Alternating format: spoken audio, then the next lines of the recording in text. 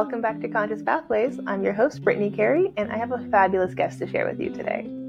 Julia Loman has been committed to social change, anti-bias, and multicultural practices her entire career and beyond. She has been in early care and education for the past 28 years, working with families and children aged 0 to 12 in various settings and positions, including from a teacher to program director. She is currently an early care and education consultant and works for Head Start programs all across San Diego County. Her passion for social justice and anti-racism was nurtured at a young age by her father, who taught Black studies. She has woven this passion into everything she does, personally and professionally. In addition to her professional work, Julia is a proud parent of a 24-year-old and a bonus parent to a 7-year-old. Her ultimate child development experiments.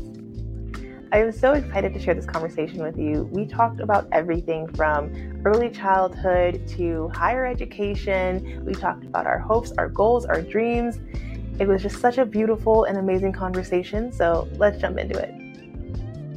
Welcome to the Conscious Pathways podcast. I have Julia with me today. Hello. Hello. Welcome. I'm so excited to have you here. I think the first time that we actually met each other was earlier this year at the San Diego Imperial California Association for the Education of Young Children Conference. It is such a long name for that conference. Yes. Yes. I feel like we need a shorter acronym for the acronym. Well, it used to be shorter. Funny thing is, so it used to be simply SDAYC, so San Diego Association for Education of Young Children.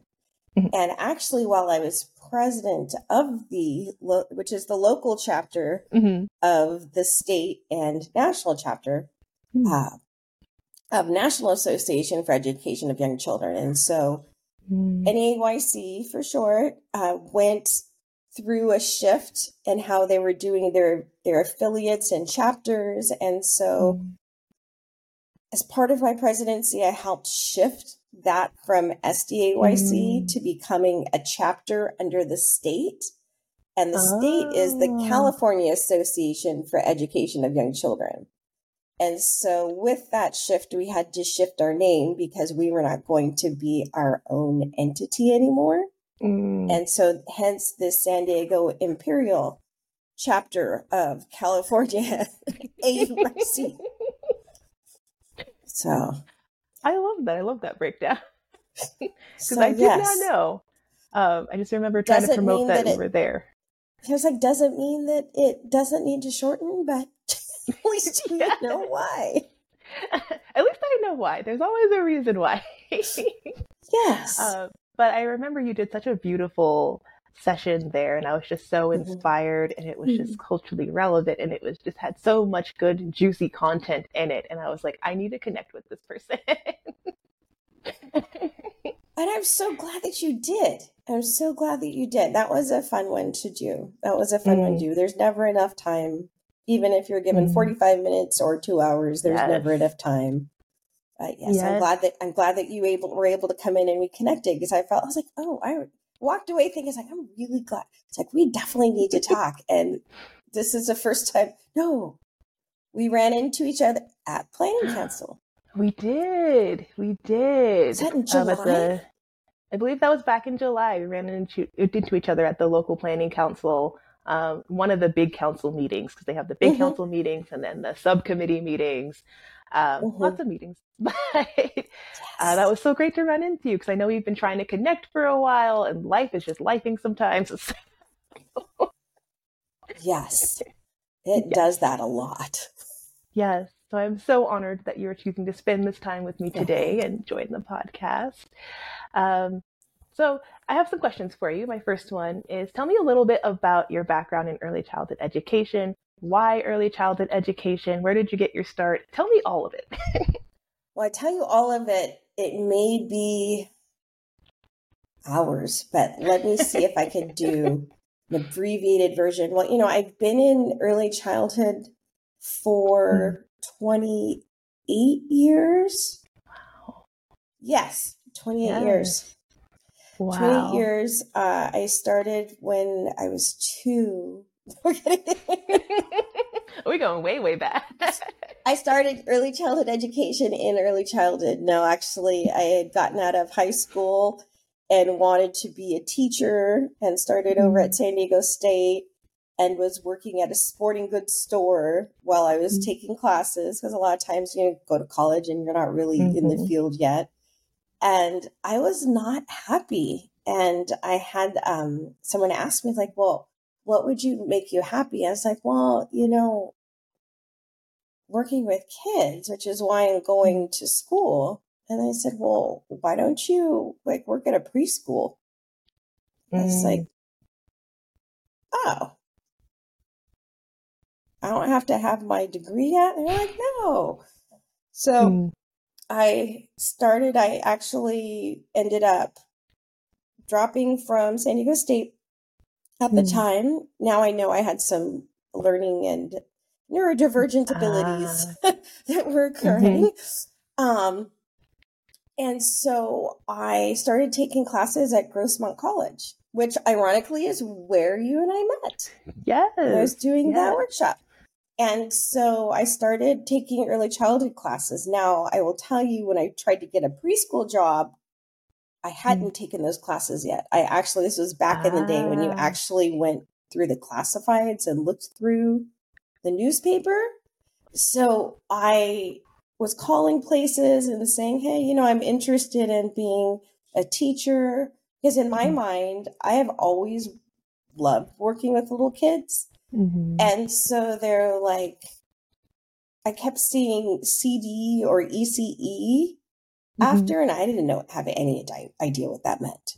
And so they're like, well, do you have any units? And I was like, what kind of units? I was like, oh, on here, what are ECI units? And I'm sure the person on the other end was, who is this person? They're like, you need to go to school and take classes. And in my head, I'm like, somebody said I didn't need to have a degree. It's like, well, no, but you do need to take classes. Yes. So that's how I ended up at Grossmont. And it was at Grossmont when I was I had 6 units, and one of my classmates had a preschool that they had just taken over in Lakeside, needed a toddler teacher, and said, hey, they asked me if I was interested. And I said, yeah, sure, but I don't have a lot of experience. And I said, oh, that's okay. Because they'd seen me in class. They had never seen me in the classroom, though. Yes. 2 different things. Yeah. I really would never have I wouldn't say never, but I would not have put my children in my classroom because I have higher expectations. I was a teacher in a 2-year-old room. So if you've worked with 2-year-olds. Yep. I sure have. Working with 1 or 2 is one thing, but working with 12 of them all by yourself is a bit of a challenge. Which is still wild to me that you can have a classroom, at least in California. I don't know how it is for other states as well, but in California, you can have a classroom full of 12 2-year-olds, and you can just have that by yourself. And it's great if you love chaos. It's great if you love chaos. Yeah, or not, or you don't really you're not really super concerned about developmentally appropriate practices. There's other states, and it's been a while since I've done the research, but there are other states that you don't have to have any units. Wow. Zero. Wow. Yeah, and that is wild to me. Yeah, and so I think I lasted about 3 months, and I kept getting sick because when you work with little people, your immune system needs to build up. And there was one day, right, every year that now, I think it was the day that I was changing a diaper on a stack of cots because my classroom did not have a changing table. And I had one little one in the bathroom, which at least I could see them visually. And of course, everybody else is kind of playing in the room. And one of them got stuck in it was in the little kitchen set. So on the little play sink, they climbed in there and got stuck in there. Oh, wow. And while they're in there, one of their friends thought they would take a taste of them and bit them in the leg. Oh, no. And then promptly ran out the door to the playground. Oh, wow. And so I sat there and I was like, okay, this one will roll off and get hurt. So let me finish this. The one that's outside, not supposed to be out there, and I'm pretty sure that's a licensing problem. However, they won't leave the yard. Mm-hmm. There's also no phone in my classroom. Oh, geez. Okay. To ask for help. The one that's crying and stuck in the kitchen, he's stuck there. He's not getting out. So Oh, no. I You're just triaging. Yes, you got to triage. Yes. So that experience, I did change the diaper. Eventually got the kid off the playground. Got the child out of the kitchen sink, under the kitchen sink. Put the ice on them. Yep. And said, hey, I need to get another job because this is more, I need to know more. And I think that was the big thing. And it's always been for me is I need to know more. Whereas for some folks, they're like, that's okay. This is what I need to do. And I just was like, I don't feel comfortable with this. So I need to learn more. And so I ended up working at a family childcare where I was able to get more units and experiences, which was a beautiful, beautiful setting. And she and I are still friends. Wow. My son ended up going there, and so I worked in a family childcare for a little while, and she kept paying me more and more so I wouldn't leave. But I'm one of those people, even if I enjoy the place, I always want to be learning. Yes. And I kind of felt like I'd soaked up everything that I could and ended up going and working at, I had a friend, actually my dad's friend had his partner was working at one of the colleges here in the enrollment department and said, we always need subs and this is how much they pay. And I was young and trying to pay my rent and was like, hey, let me go over there. And I did go over there as a sub, ended up getting on full time. I worked with the toddlers for most of it. And then I went into the 2-year-olds again. Dip your toe back in. I love them. I do. And I realized that is not my gift. 2-year-olds are not, 2-year-old classrooms are not my gift.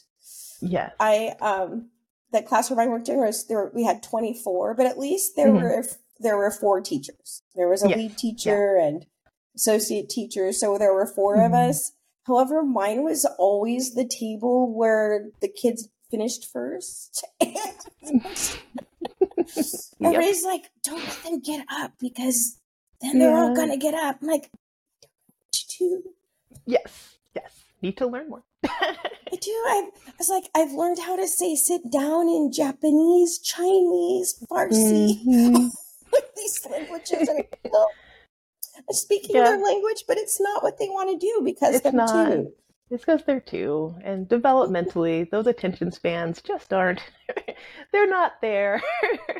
No. Yeah. So I was there for a little while. I worked in the 2-year-old room, worked with 4-year-olds. Ended up, let's see, did I get married? Yeah, I got married. And I got engaged and was thinking, I really am ready for my own classroom. But where I was, nobody was going to leave because you have great benefits, amazing benefits. And if you can keep doing what you love doing, you have great benefits. You've been there a while, so you just stay. Yeah. So I moved on. Was this a Head Start or was it a California state preschool? It was a state preschool. They had state funding. Yeah, they had state funding. And so I ended up taking a job at a private preschool, private nonprofit that specialized had also home health nursing.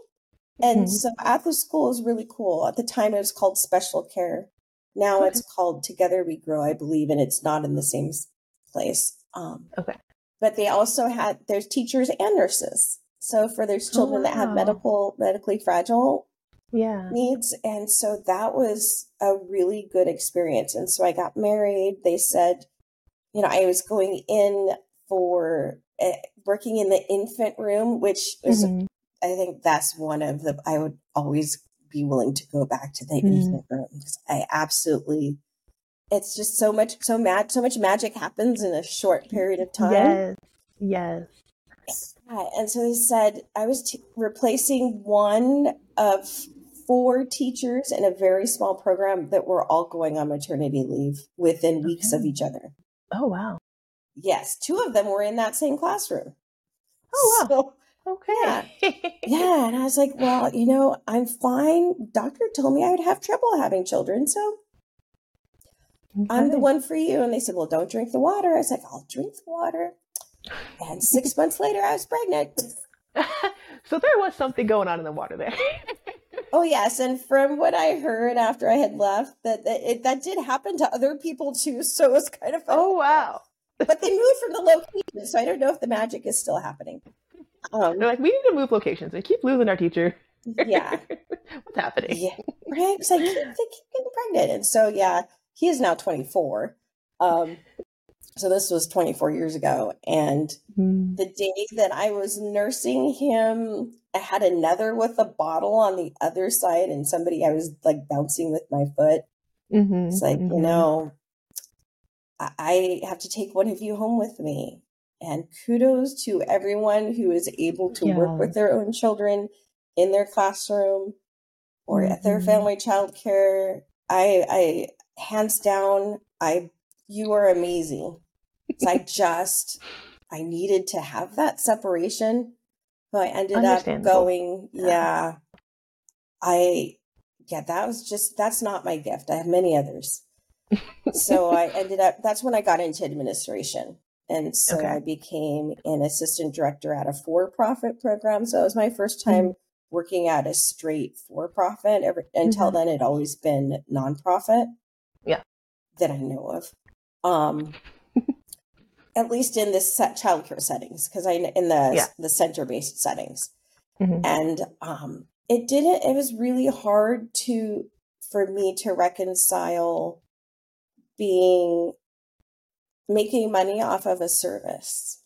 Mm-hmm. It Yeah. was really hard for me to think about profit, which was also part of my challenge when I worked in retail. It's like, if somebody doesn't Yeah. want something, I'm not going to try to convince you that you do want it so Yes. I can make money.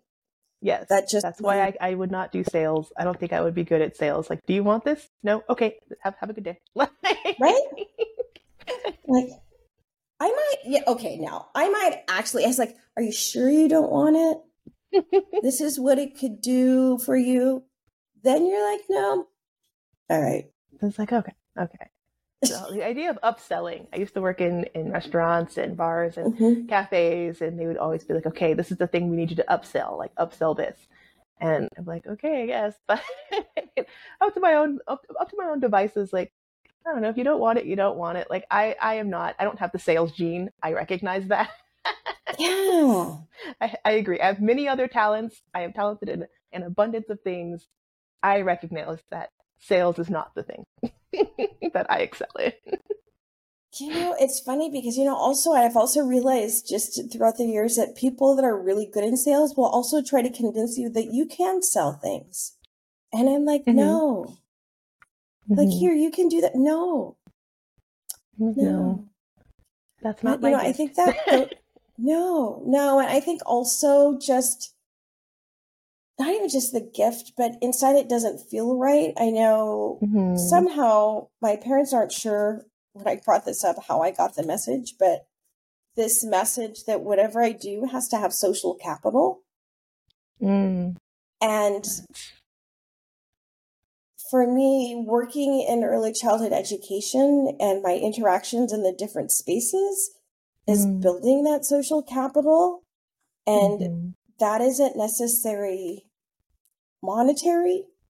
Mm-hmm. And so I think that was the other piece that just didn't fit right. And I Yeah. was actually started getting really kind of depressed because I was like, okay, I have the time he was 18 months at home. I'm working from 11 to 7 because we had late hours, and like I said, it doesn't feel right. And ended up after that, I ended up working for the Y at one of their child development centers.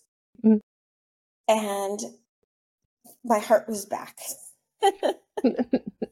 Yay. And working there.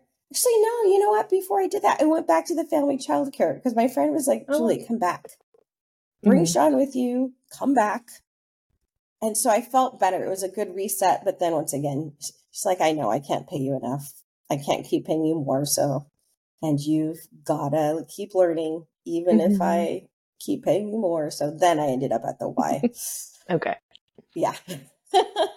So all that time I was still continuing my education, but I think the foundation at Grossmont College was I think one of the strengths, because there was such a focus on the whole child, all child development. I've taken classes at City, Mesa, all of the different places.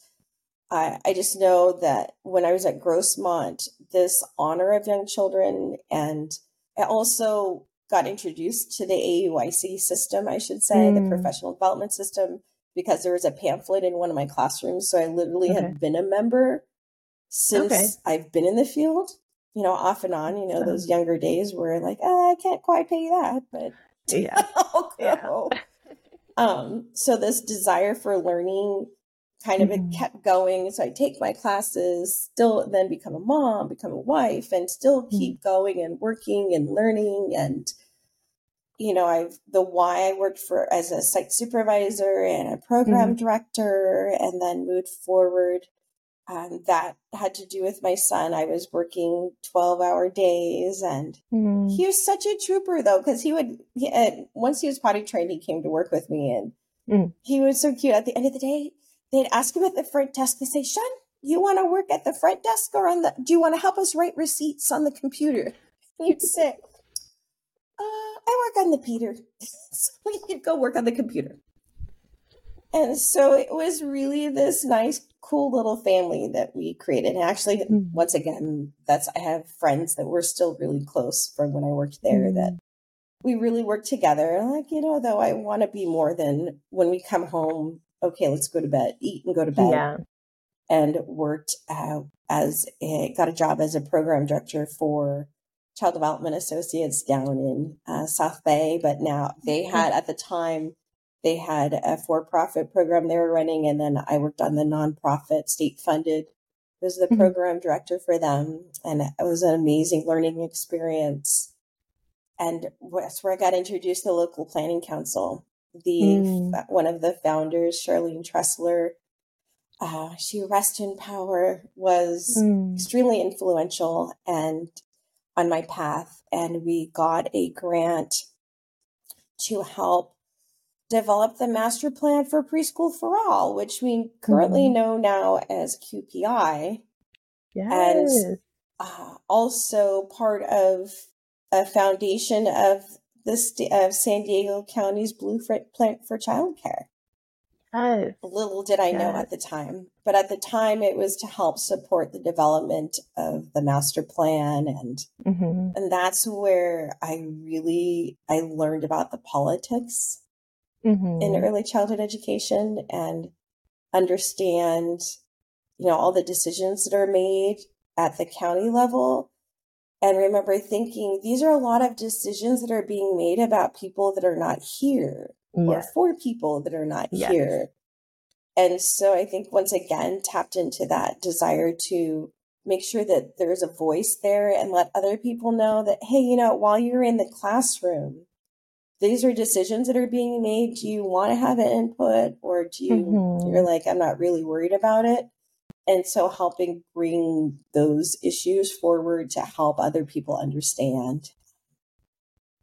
And also was part of that development, joining the SDAYC board and starting with committee work. And I was a committee chair for administrators and directors, and the committee for social change. was near and dear to my heart, where I got connected on the larger scale with the state association, which is now California AUIC, and Nice. became a part of the board there and learned more there. And just, I'm very grateful because of early childhood education and my passion that I've been able to go to different places and see what's going on, and then return to home to see what I can do with that information. Yes. So, love that. There's so many wonderful things happening in this world that we don't know about, and so many amazing things that people do with young children in different parts of the world that we don't know. And why not, especially in San Diego County, where we are a destination when it comes to the military, where you have like huge military population and all kinds of different people coming here. And then one of the main ports for refugees and immigrants. And so why shouldn't we know more about the places that they came from and not just assume that they need our education to be this specific way, but to really be authentic and responsive, and also understand that even if it may not have been the best quote quality, that this is the education foundation they're built on. So let's understand that, so that we can kind of weave it all together, not melt it, but weave it all together, weaving like it, this tapestry. Incorporate it. Exactly. And so, that is so now so I've powerful. been at Head Start for 15 years. Wow. Ended up here at Neighborhood House Association for 15 years and have done different things even there. So I've done a lot of different things, from being in the classroom and also being an administration, and then also being support services and disabilities coordinator. And so the lenses, I think the most common thread, no matter what my experience has been, is one, that social capital. And ensuring is elevating voices of those that may not commonly be heard or spoke for. And not just elevating their voices, but going back and saying, hey, these are the things that are happening, and I know you can't be there. What can I do to say? I think a friend of mine said, I think it was in 10th, 11th grade, somebody gave me a poem. I was in Catholic school, and they gave me a quote about being like the voice for the voiceless. And I don't believe anybody has no voice. Everybody has a voice in a different way. But there is a time where you can help voice what others need you to do. And so I kind of worked on channeling and just making sure I have that authentic and not just authentic, but the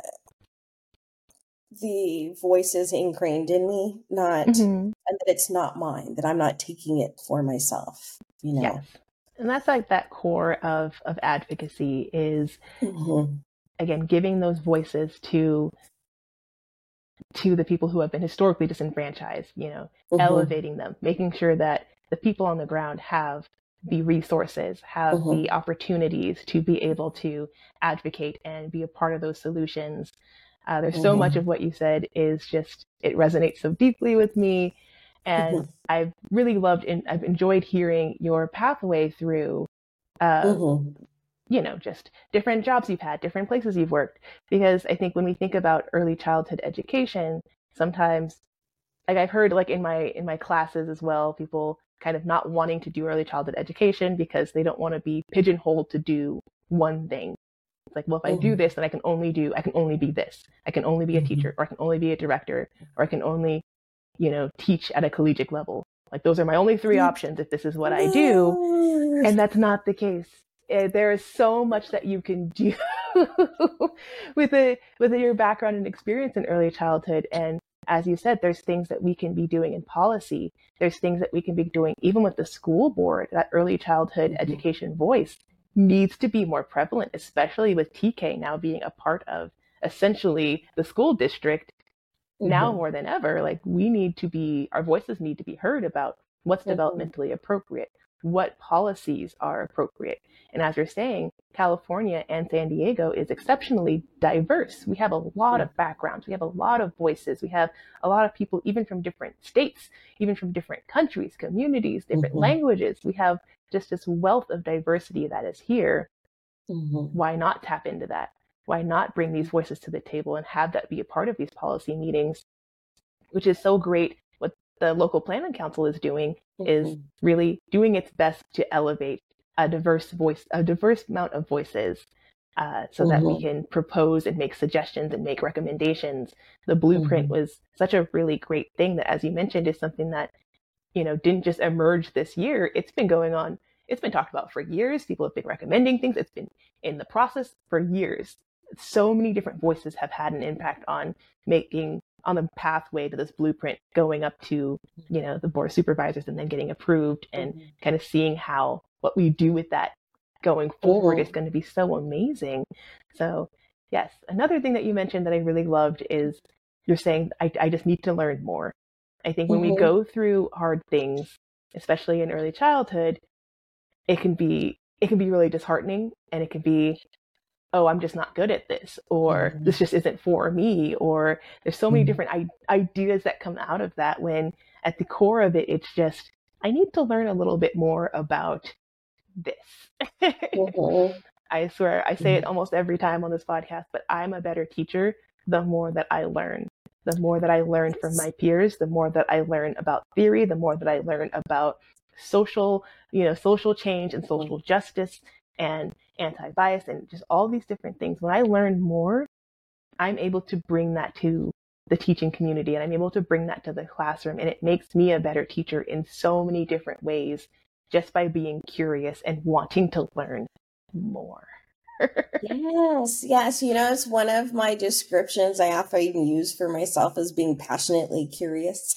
Yes. It's like always, one just to add on the learning more, I think the other piece of that is and is learning more about myself and who I am Mm. in response to the different environments. Mm-hmm. Because there's some places where, like, I've learned, it's like, I can learn all the theory and practice all of these different things. And I Mm-hmm. know if she's listening, one of my previous supervisors is probably thinking, yeah, that sounds about right. Like early in my career, it's like, hey, this is what you can do. Just like think about the 2-year-olds. Like, hey, this is what you do with the 2-year-olds. I'm like, I did it, and it's not Mm-hmm. working. Is that there's so many things that I kept trying and doing different things. Like, okay, I'll approach it like this. Okay, I can approach it like this. Okay, then there's this theory. I'm like, okay, then there's just me. And then there are these Mm-hmm. little individual beings that are interacting with an environment of other Yes. beings. And Yes. so at some point, you're like, I can learn everything in the world, but it's just not something that is my best skill. Just like, my dad was a basketball coach, Mm-hmm. and I could tell you all the things, not as much now, but when I was younger, I could tell you everything you needed to do to get your shot in there, Mm-hmm. how to correct it, all of these different things. Mm-hmm. But then I'd go to do it myself, and my body, I'm a soccer player. I ran track and Mm. soccer. Those were the ones that I excelled at. Played basketball. Anything required hand-eye coordination, Uh, it's more of a challenge. And so yeah. even though I know all the theory and the background, the ability Mm-hmm. to execute wasn't necessarily there. And it's the same thing. And there's Yes. different points in Yes. my life where I may not have been able to execute then, but I can now, and vice versa. Mm-hmm. And it's just kind of finding where that fits, Yes. Yes. And there's absolutely no shame in just recognizing that, you know what, this is a skill that I'm going to keep working on. I'm going to keep Mm-hmm. developing it. I'm going to keep learning, but I know that it's not there for me. Like, that is not where Yeah. I naturally am going to keep excelling. And there's no shame in that. Sometimes I've been in classrooms. 2-year-olds are personally my favorite age. I love 2-year-olds. I have the 2-year-old gene. Love them. I love that. I love them. I love it. I love working with them. I love being in the classroom with them. That is my favorite age to work with. I love them. Now you put me in a room with a bunch of 17-year-olds, I'm like, okay, well, that is not my strength. I can do it. I know developmentally about adolescence. I know exactly what you're saying. I know everything there is to go into adolescence, adolescent development. I love it. I love youth adult partnerships. I love that. In practice, though, I just recognize that that's not my strongest. That's not my strength. They're going to make one snarky comment at me and my feelings are going to get hurt. Oh, see, and I would have been the one that was making the snarky comment. So I'm so sorry for that. Well, it's funny because when I worked at the Y, I ended up being taking on the camp program and the after school program. And so that's programming up to age 12. And which was fine. It's like, hey, I've got the skills to administer this program. And I realized for myself is that even though I had the skills, I was able to do it. My heart was more in the 0 to 5. Whereas, for me, it's like, right, camp was fun, but it's a week and you never know if you're going to have the same kids or not. Yeah. And I was at a smaller one of the Ys. And so it's kind of like, okay, well, if I don't have this kid I think in the classroom or even in a after school program, that you have those same kids every day and you get to watch them grow and learn and grow. And the challenges presented for those that are in elementary school were just a little bit more than where my heart was. But until, actually, I shouldn't say that as my son has gotten older, well, now he's 24, but I noticed at each age, because I was a little nervous. I'm like, okay, he's going to not be 5. He's going to get older than 5 at some point. What am I going to do with him? And I think because I've been given the gift of being able to see the magic in development of people. And so, people are so fascinating. And I have to really stop myself sometimes, even now. I'm like, wow, that's really fascinating. Like, but you're not supposed to be doing that. So let's redirect. Not just be fascinated. It makes it difficult when you're married. Sometimes. This process was really cool. It's like, no, it's not cool for me. Yes. My favorite phrase that I would always use, especially with my 2-year-olds, is tell me about your idea, right? So you'll see them like climbing on the table. They're like putting chairs on the table. They're trying to climb on it. And I'm like, okay, pause. I see you have an amazing idea. Tell me about walk me through your idea here. And they do it like, we're going to do this and we're going to do this. And I'm like, that sounds amazing. That sounds so fun. But here's some other ideas. Let's work together. I think there's some other ways that we can do that. That's not putting your body in danger. And it's not putting our friends' bodies in danger. Let's talk this out. Let's figure it out. And there's so much magic in that. There is. And we must, and it really is like, let's work within the constraints of the reality we have. Which is a classroom. I need to remind my own self of that on a regular basis. Right?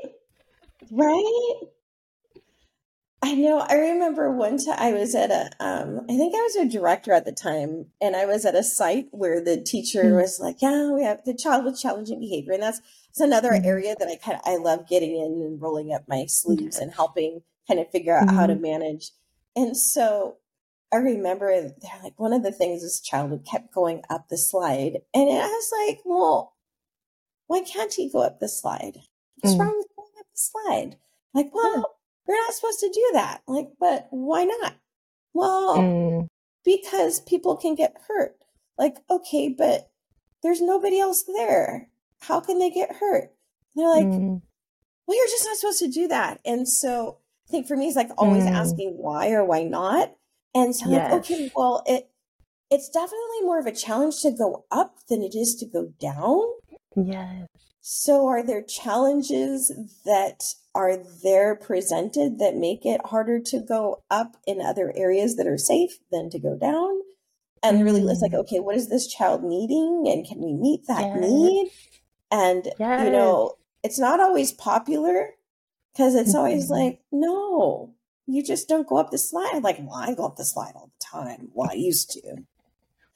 And so I think being one of those people that would go up the slide and say things that you really shouldn't be saying, and kind of helps see the multiple dimensions that are available within that magic. So like, okay, you can do this magic here, but you can't do, just kind of, I think, I don't know, you watch Harry Potter?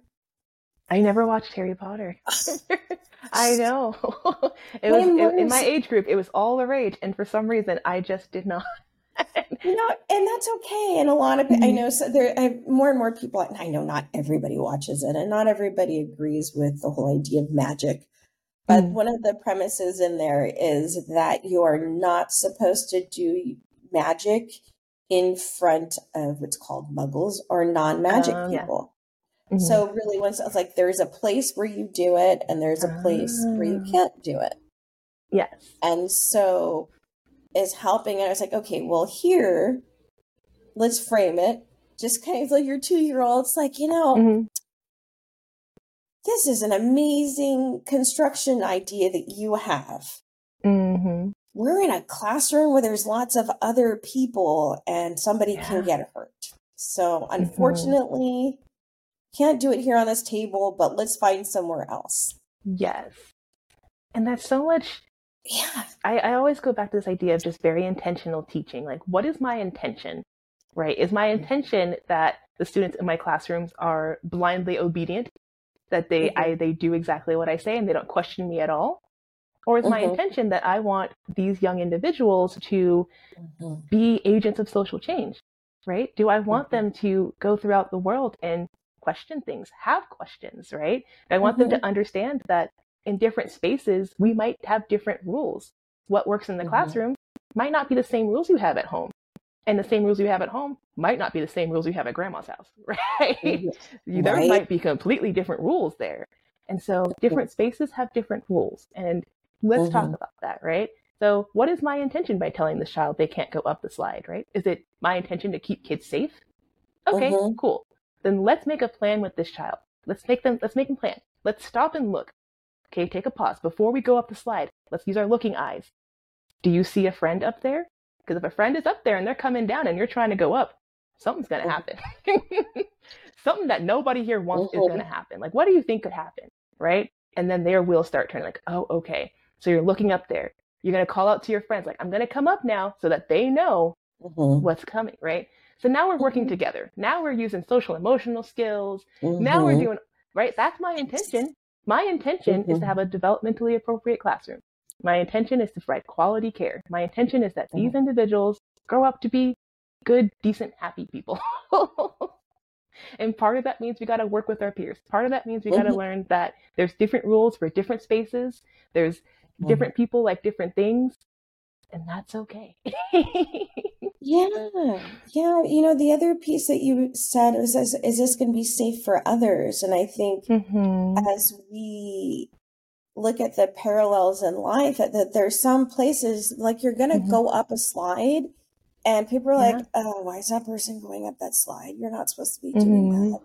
And in my head, I'm like, well, there's nobody there, so it must be safe. I'm like, no, there is a giant man up there that is going to get everybody. Or, not that they're like, there's a big monster. Or there's reasons why in that setting you just don't go up there because you could get hurt in ways that you have no idea about. You can't even conceptualize yet, but I know. As the adults who can see it. You're like, oh, it's happening again. Yeah. Those curious slide climbers. Yes. It is what happens. And, you just be intentional. What is our intention here? What do I actually want them to learn? What do I want them to be doing?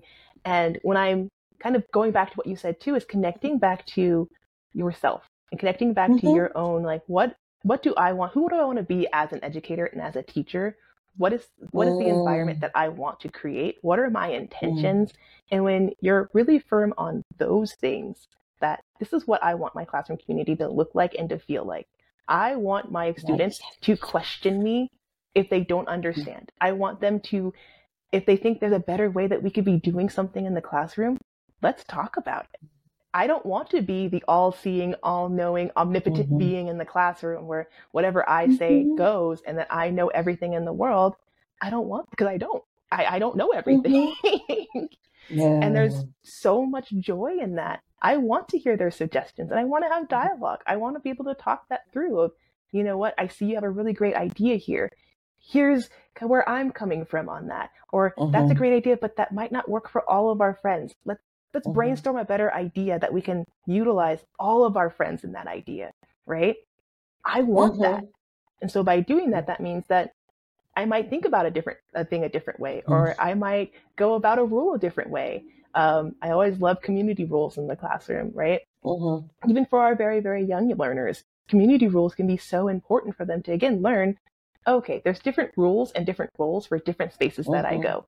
And that's okay. And it's just Mm-hmm. going to be okay. At the park, I can climb up the slide all day, every day, and no one's going to tell me no, right? At Mm-hmm. school, we got to stop, look, and listen sometimes. Mm-hmm. Otherwise, we're Mm-hmm. going to have a collision, and nobody's going to like that.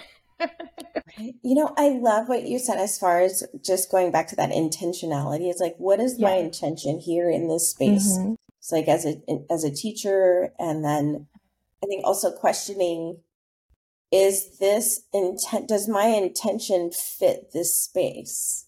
And Yes. this vision I know of, this is what I'd like to be. However, this is what the reality is, and how am I with it? And I Yes. think developing that emotional intelligence as well as Mm-hmm.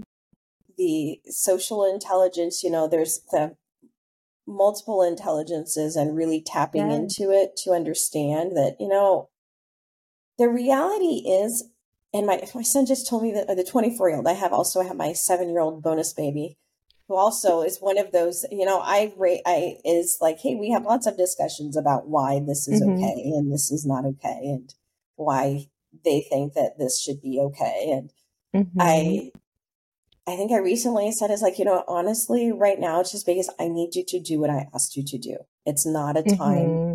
to be debating or questioning. And Yes. I think the 24-year-old said, that's actually one of the worst answers you could possibly give somebody. And like, what I did worked way too well. Way too well. It's just been the story his whole life. But I think ultimately it's true. There are some Yes. times that it's like, if there is an emergency, it is Mm-hmm. not the time to be questioning the person telling you how to get out of the burning Yes. building about why they chose that path. Yes. Why are we going this way? I really just go, because you Mm-hmm. are going to get burnt alive. Just go. Yes. No. Yes. So is understanding, the time and space. And I think our goal Yes. as educators, and I think that's where I feel like my passion is with the young children, but also with the Mm. adults that work with the young children, is to help navigate those spaces where we figure out, okay, this is a space where I have to just do Yes. what needs to happen, and what is my role as a teacher, helping children to understand that, Mm-hmm. we have to do that this way Yes. because of XYZ. And there Mm. are times that, we don't have to talk about it, but we don't have to Yeah. be rude or demeaning or like, wow, Yeah. I would love to have this conversation with you, but Mm-hmm. right now it's time to go to sleep and everybody else is really quiet and we don't Yeah. want to wake them up. That's the Yes. reality. It's, yes. But we And want I to have think that conversation, you exactly. know? And I think talking that out, I think sometimes we think of young children and we think, oh, they're like, I don't think we sometimes think of children as people. And that is like the most bizarre thing to me. Like, no, they're just people. They're just smaller and learning. They're learning how to people, but they're still people. And Yeah. talking them through these types of things, exactly what you said of, I I value your input and I think that your voice is very valuable in this community. Yes. And right now Mm-hmm. at this moment, I do not have the capacity to hear that. I would love to hear it after nap time. Mm-hmm. But right now, it's not very respectful to our friends that we are talking. our friends are trying to sleep. We need to be quiet, but actually talking that out to them. And we may need to have that conversation multiple times, depending on the age, multiple times throughout multiple minutes, But eventually, again, that intention is I want the students in my classroom to learn to be respectful, right? And what does it mean to be respectful? In my classroom, being respectful doesn't always mean that you need to blindly be obedient to everything I say, but sometimes that means let's look around at our community. Is what we're doing right now, is that helping our community or is that hurting our community? And if that's my intention, then I can have these conversations with them. And eventually, by the end of the year, it'll all seep in. It'll all seep in. And then they'll be using my words to each other. And I'm like, okay, it only took us 9 months to get here, but we did get here. That's so valuable is it takes time. And, as adults, we forget about that and think that just because we're adults, that it should have already happened.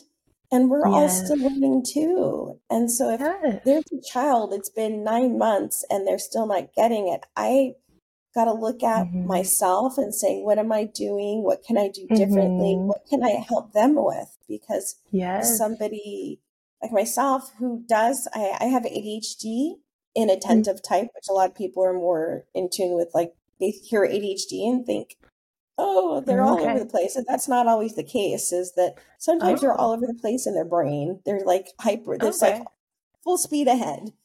And didn't know so it's not always that they don't hear you. It's just that they're trying to figure it out. And some of that is helping them find the key, the right key that's going to unlock the door.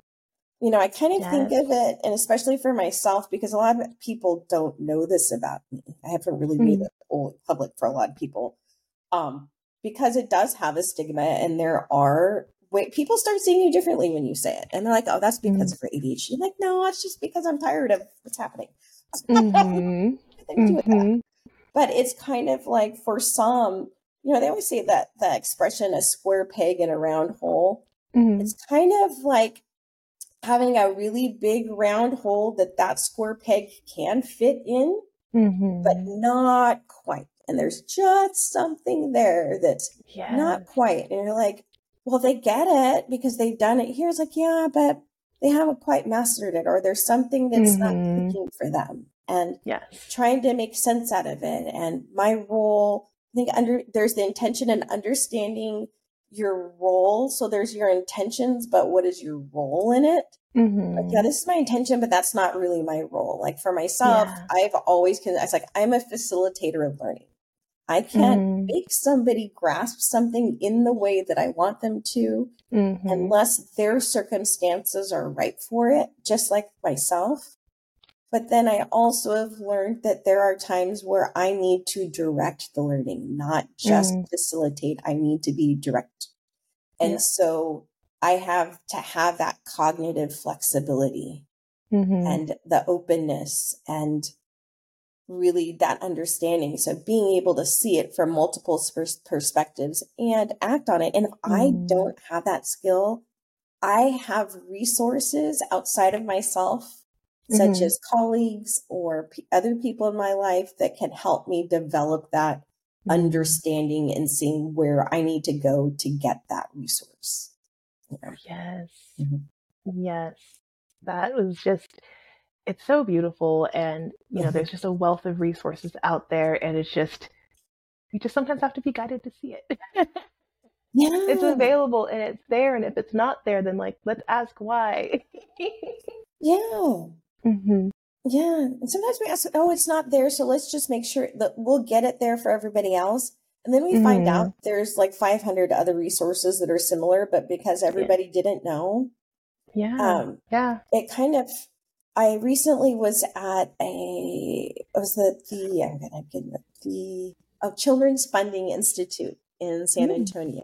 And I went with a group from San Diego here, the San Diego Children First, I always get it wrong, the Children First Collective San Diego. And it's a collective of different entities and individuals that are working towards really making sure high quality early childhood education, early care and education, and youth experiences are available for every child in San Diego, no matter what their experience is. And so going to this institute on funding, there are people from all over the country there. And it wasn't like a giant event, but there were different people. Honestly, which I was very proud of, and I'm always very proud of, is that there's quite a few from California. Usually it's Northern California that has very innovative initiatives that they're trying to get on the ballot. And so it's really about funding that. And an interesting thing that I learned other than how much it costs to get something on the ballot, let alone help it succeed, is knowing who your champions are and looking at the different spaces that those champions may be, because there may be somebody else that's championing something similar. Like, for example, I think one of the examples, and I could be getting it a little bit off, so I'll just say it's my imaginary example, guided by my imaginary example, informed by facts. So, everybody, one thing that we can agree is that literacy is extremely important. Yes. And I am also on the board for an organization, Words Alive, which is a whole other conversation. But, ultimately it's like literacy is not something that should be inaccessible based on your economic, nothing. It should be accessible to everybody. Everybody should be able to be literate.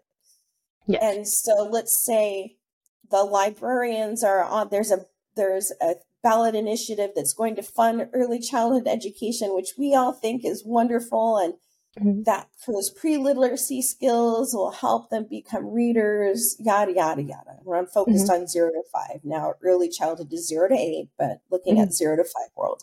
Yeah. And so we get this ballot initiative out there, and then all of a sudden we hear the librarians are against it. We're like, how could librarians be against it? Well, they may have another initiative that may do similar things, but there are other sources.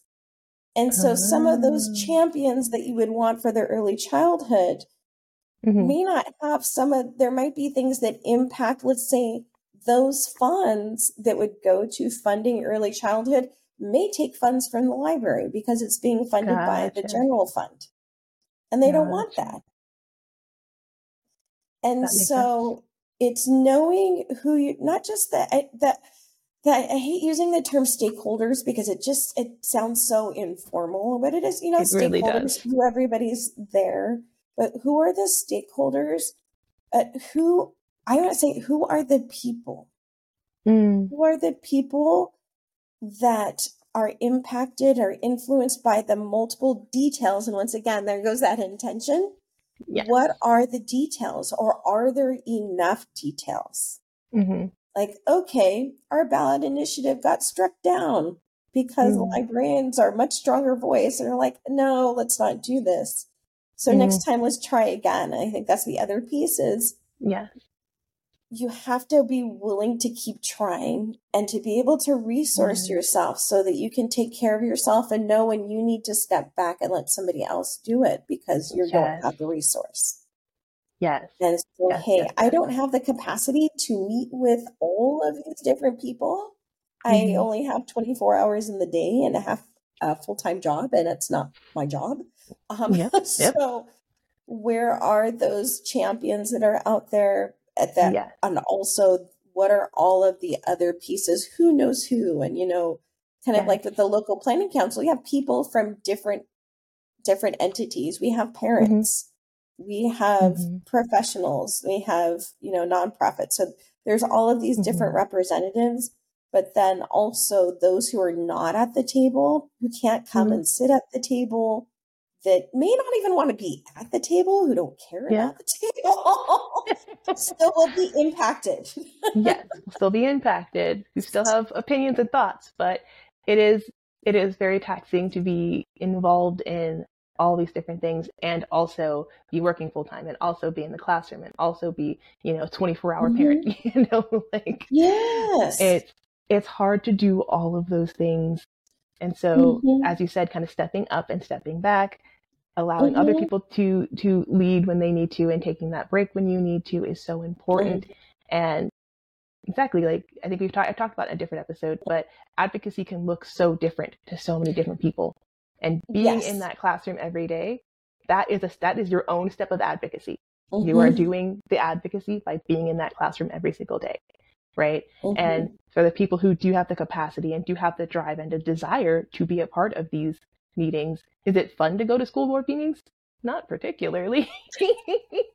It's not the time of my life, but I don't mind going there because I want to be involved. I want to hear what's going on. I want to hear from the parents. I want to hear from the school board members.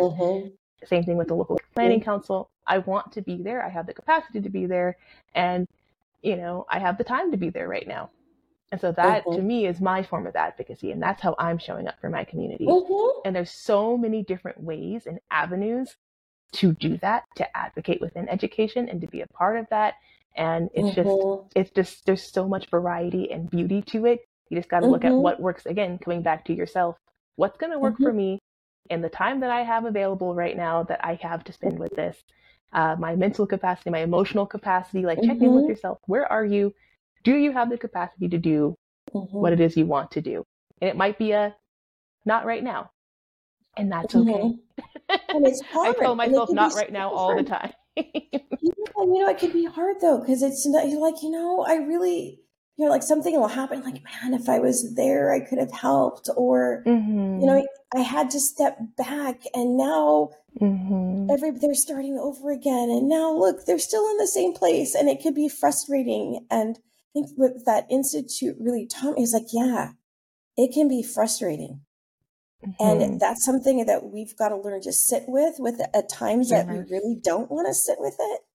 Yeah. And saying, I don't want to sit with this. I'm not okay. I feel like this is a waste of resources and all of these other things. At the end of the day, the reality is I still got to sit with it. So yeah, sometimes you don't have a choice. So I'll sit with it, and the feeling will end. It will go away, and I'll move on to something else, and it will be okay. And it will be okay. And on that topic of advocacy and education, how do you reimagine education? To reimagine it, I think is a tough question because, I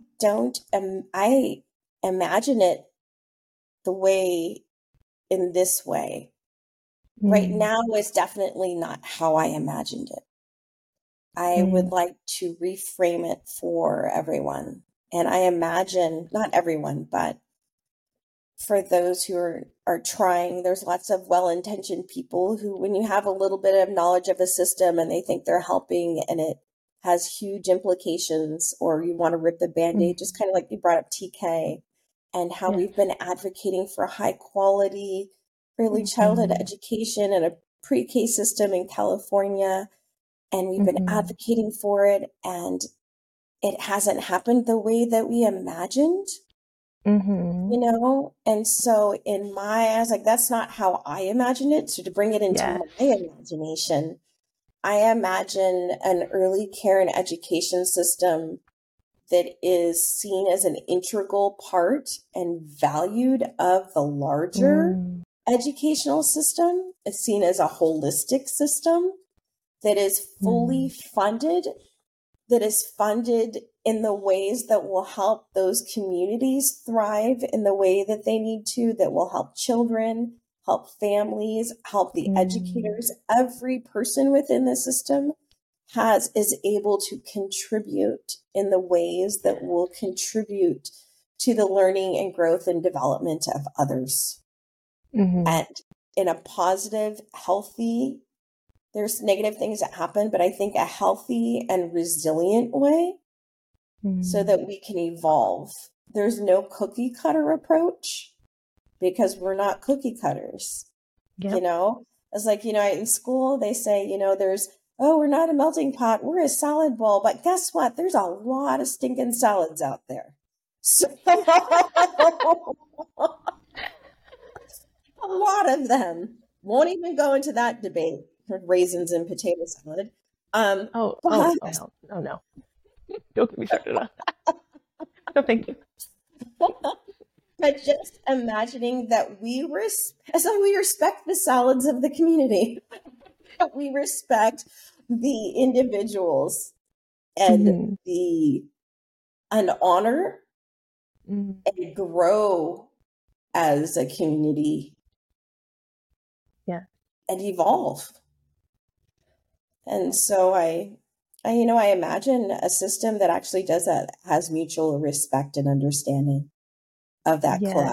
collaboration that's needed to survive and thrive together.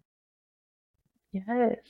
I love it. Thriving together, just being in mutual aid of each other, mutual respect. And I think that theme that we've talked about a lot is just Mm-hmm. curiosity, staying curious about Yes. those around us, Mm-hmm. wanting to learn more about those around us, wanting to learn to be the best that we can really be, and Mm-hmm. honoring where our gifts are, honoring where our gifts may not be the strongest.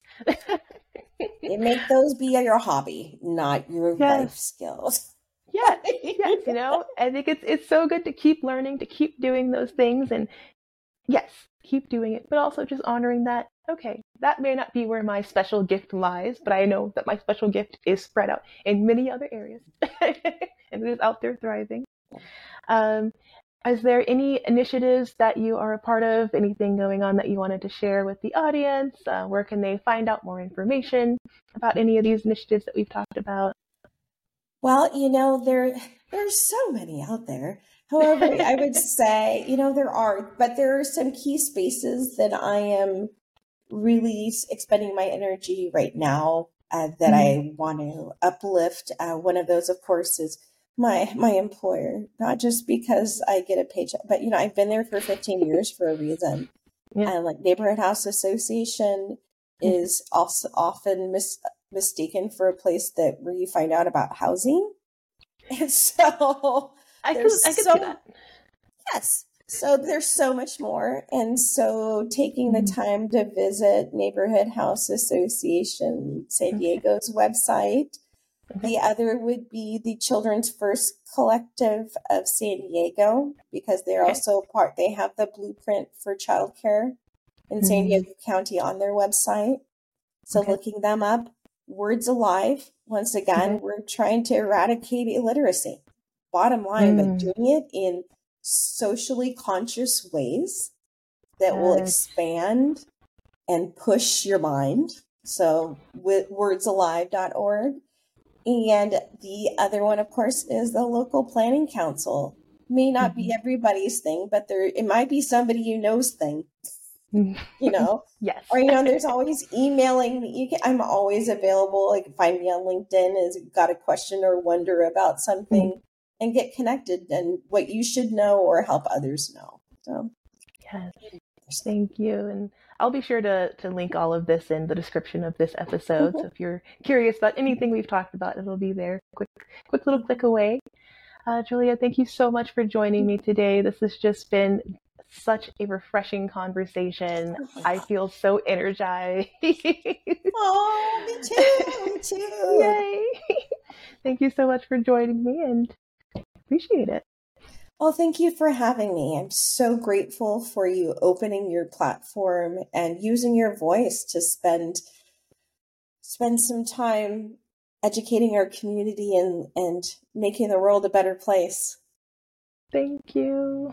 Thank you for listening to the Conscious Pathways podcast. Don't forget to like, share, and follow Conscious Pathways so you never miss a new episode. And please leave a review over on Apple Podcasts. It really helps the show to grow. You can also follow Conscious Pathways on YouTube, TikTok, or Instagram. As always, those socials will be linked in the show notes. And I'll be back next week for more transformative conversations and education. Bye!